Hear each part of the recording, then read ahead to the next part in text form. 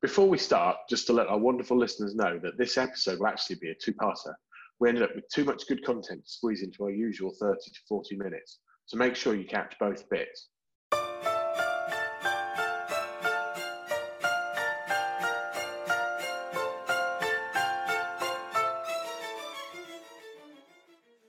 Welcome to Get Amplified, the podcast for tech industry leaders and aspiring leaders, covering topics from keeping up with the pace of change, staying fulfilled in your role, and looking out for the well-being of your team and, of course, yourself.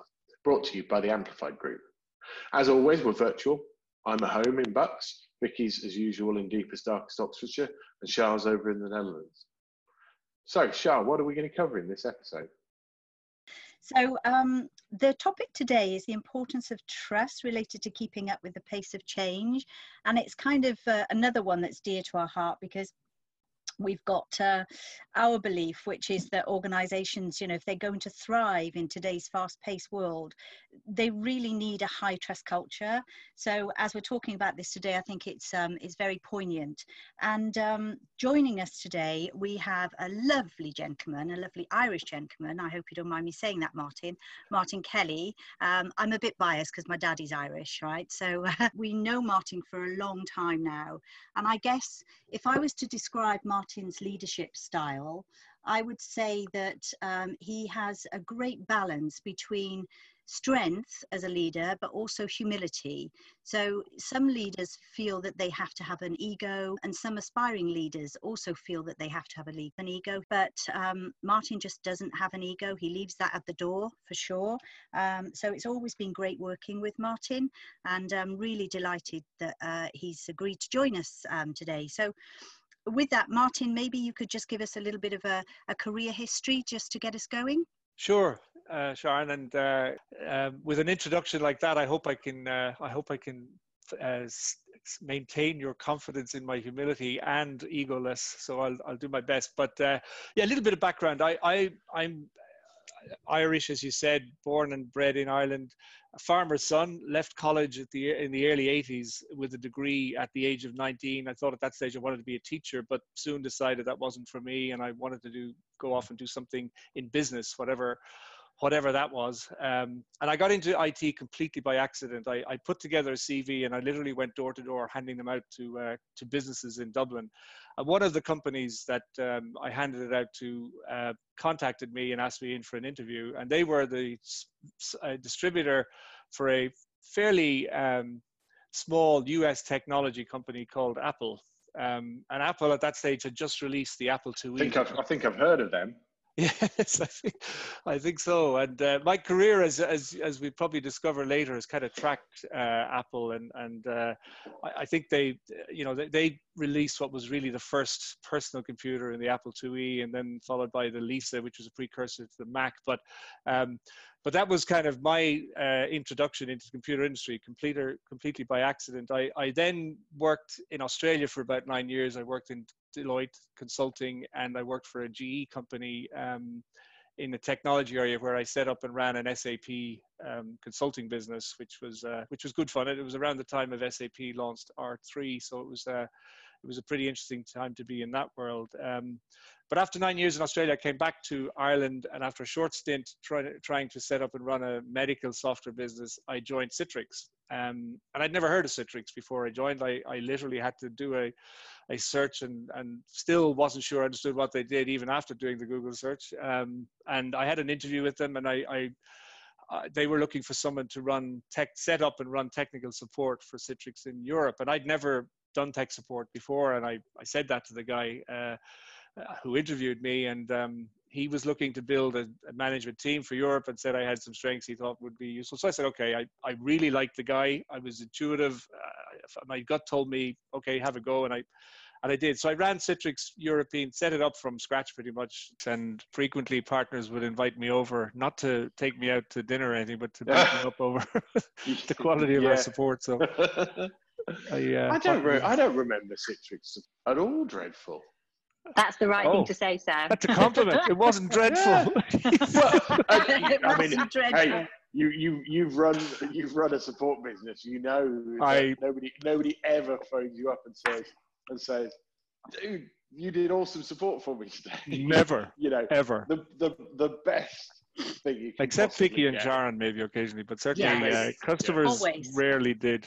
If ever you were invited over to meet them, it wasn't a good thing. So, no, I was going to say, I remember being invited by Mark Stradling onto a board of key customers in EMEA, and initially I was kind of proud of the fact, but then I realized the only reason I was there was because they hated sport, and then my career accomplishment, or one of them, was to get kicked off that board. They said they didn't need me anymore. So happy day. Yeah, but you've clearly done your job. And then I got promoted to run worldwide tech support, which meant moving to Florida. I did that for a few years. I'm sure we'll come back to talk a little bit more about that later, but that was an interesting experience. We had about 300 people around the world, and it was my first kind of global experience, also my first time living in the US. And then after a while, I think about 2 years of doing that, I had to move back for family reasons. I didn't want to and couldn't move to Florida.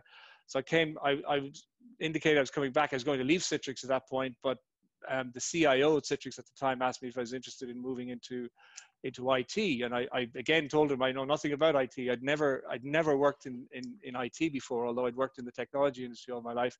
And his comment was that he'd had 600 people in IT who knew everything about IT. He didn't have anyone who knew a lot about customers. So I said, okay. That's brilliant. What a great statement. That's fantastic. I love it.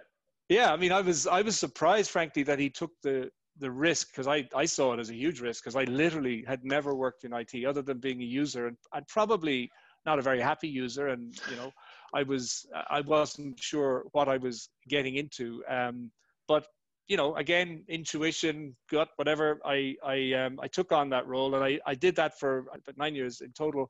I ran the internal operations of IT, which was, we had two functions, if you like, the internal IT network storage operations side, and then there was the application development side, which coincidentally another Irishman ran. And so I used to say that if you don't like what's running, or you needed something new, you talk to him. If you have something that's not running as well as it should be, and you're not happy with the performance of it, whatever, that's where I come in. So I ran that team. It was about 200 people around the world for, as I say, about 8 or 9 years. Fantastic. What a journey. Yeah, it has been. Yeah. And I was, when I left, I retired from Citrix in 2018, and I took some time out, and I was thinking, what will I do next? And I found it really hard to figure out what am I actually good at, because I've done so many different things. And I decided that what probably means you're good at everything. Well, yeah, but that can be, the old jack of all trades and master of none. Master of none, yeah.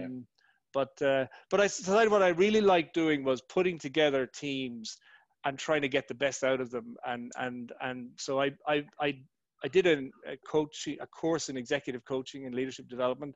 And now what I'm doing is actually doing leadership coaching with IT leaders who are going through some kind of transformation or journey in the whole digital transformation area. Everybody's doing it, so there's lots of people who need help. Or at least everybody's talking about it.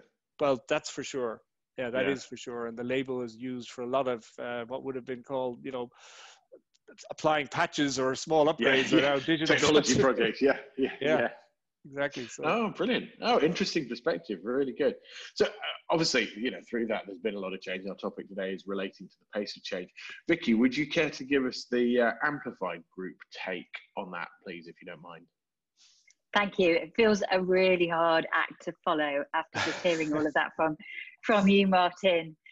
So we talk a lot about the pace of change in our industry, but it is actually across the board, isn't it? Every organisation, when you pick up a book from McKinsey or obviously a post they've done, everyone's talking about the pace of change. But really, how do you define that?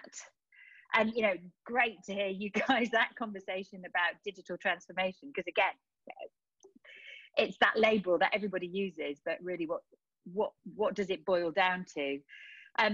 In some of the work that I was doing recently, I came across a reference actually by McKinsey, and it was talking about the S&P index. And it was basically saying that when the S&P index was created in 1958, organisations would expect to stay on it 61 years. By 1980, that had reduced to 25 years. By 2011, it was 17 years. Now, here's a question for you guys. In this decade, how often are organisations changing on the S&P index? What do you reckon? Good one. I reckon companies can expect to last 4 years. That would be my guess. Yeah, I was going to say 5. Okay, it's changing every 2 weeks. Wow. Which, so, you know, that just shows. So all of these organisations that have been doing what they've been doing forever, if they're not careful, somebody is going to find a way to do it bigger and better. And if you look at transformation and innovation, if you're not spending time, and we're working with FTSE 100 organisations that have recognised that if they don't put more time into transformational innovation, so not something that's adjacent to what they do, but really looking at their business through a different lens, then they may not be around, because the world is changing, and it's changing so quickly. Now, from our perspective, what that means is, and you know, we're here and we're talking about tech, and the industry is tech, and that is our background, and we all see the power of technology, and let's face it, that's what's making this happen. And with the introduction of 5G, goodness knows where it's going to go to.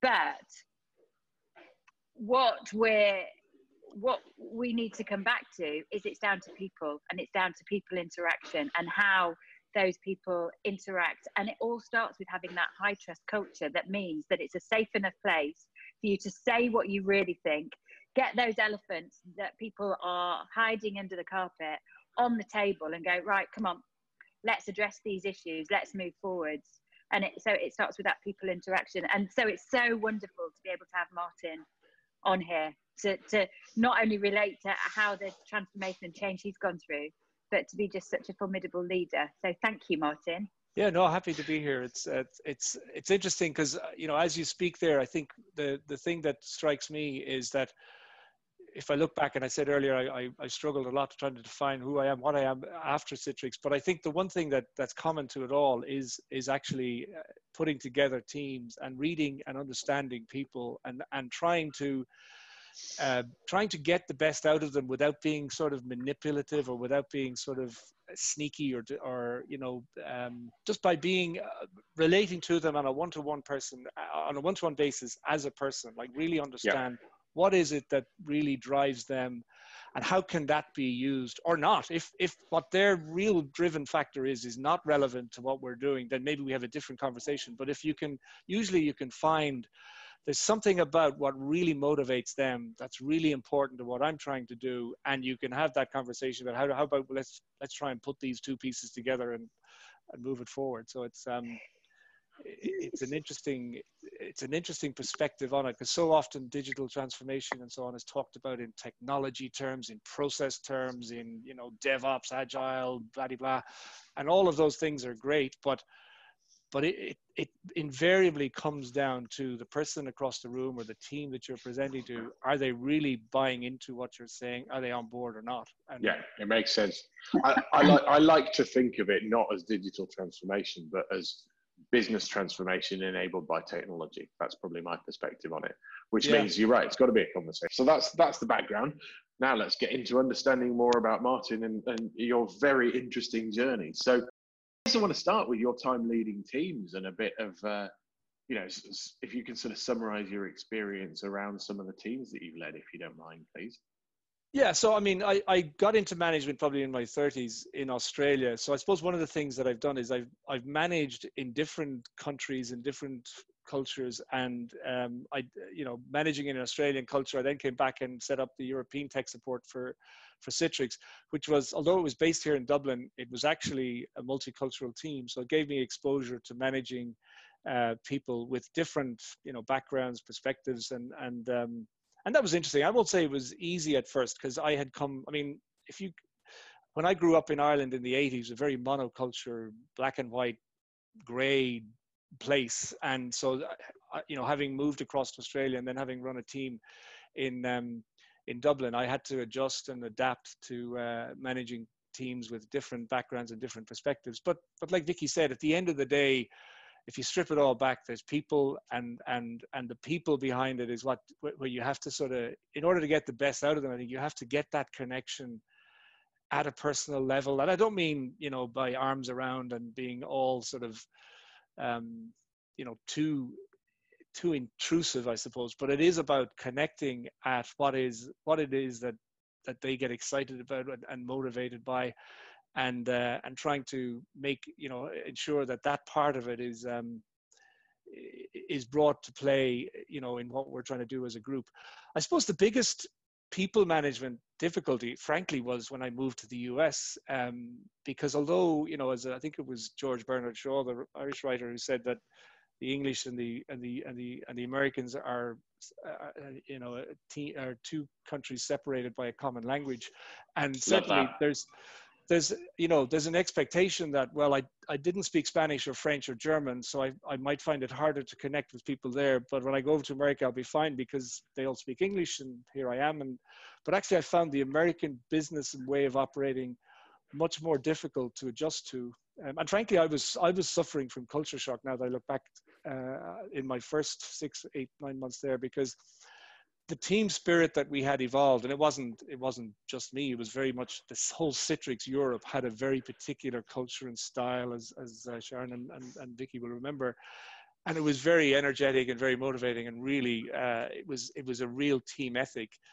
In the US, I found it very different. It was very, very individual, and so it was, you know, adjusting styles there took a little bit of time, and you know, frankly, it was quite difficult for me at first, but eventually I think I did get there.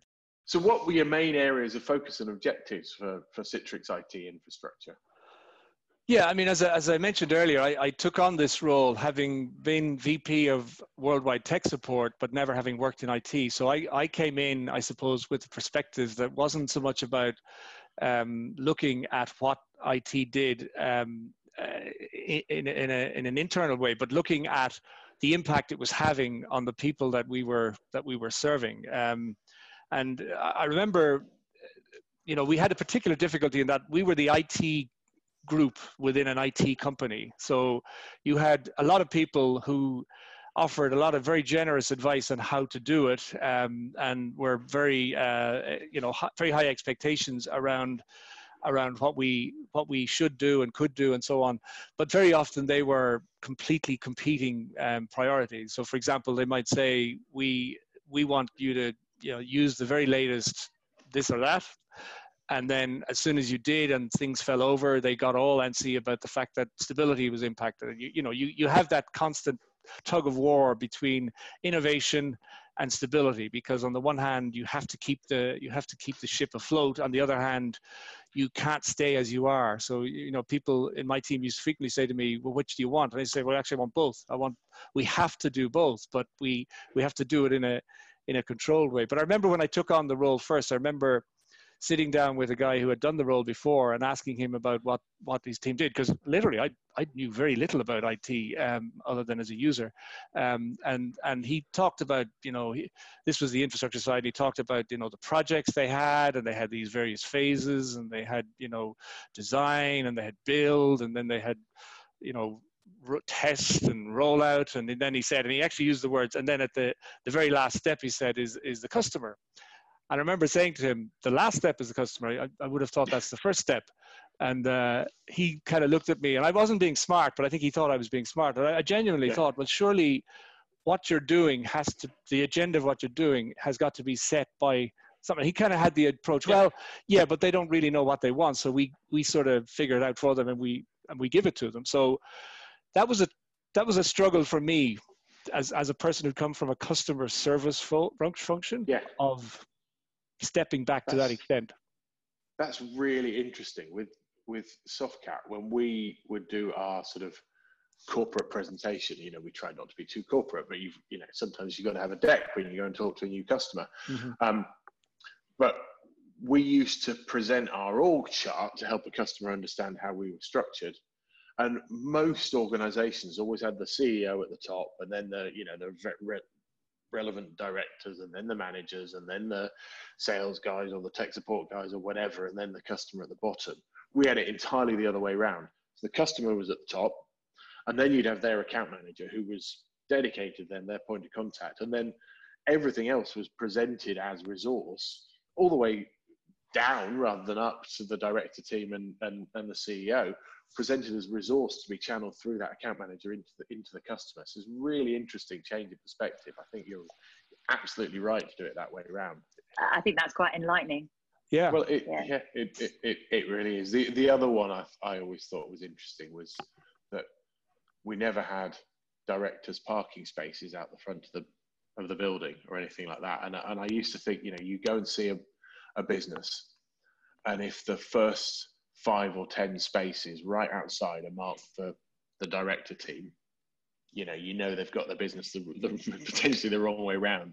And if those spaces are empty, then you really know they've got a problem with their business, because those directors are doing what they're probably on the golf course, as opposed to working in the business, which you just thought was I remember parking at Softcat when I came to see you.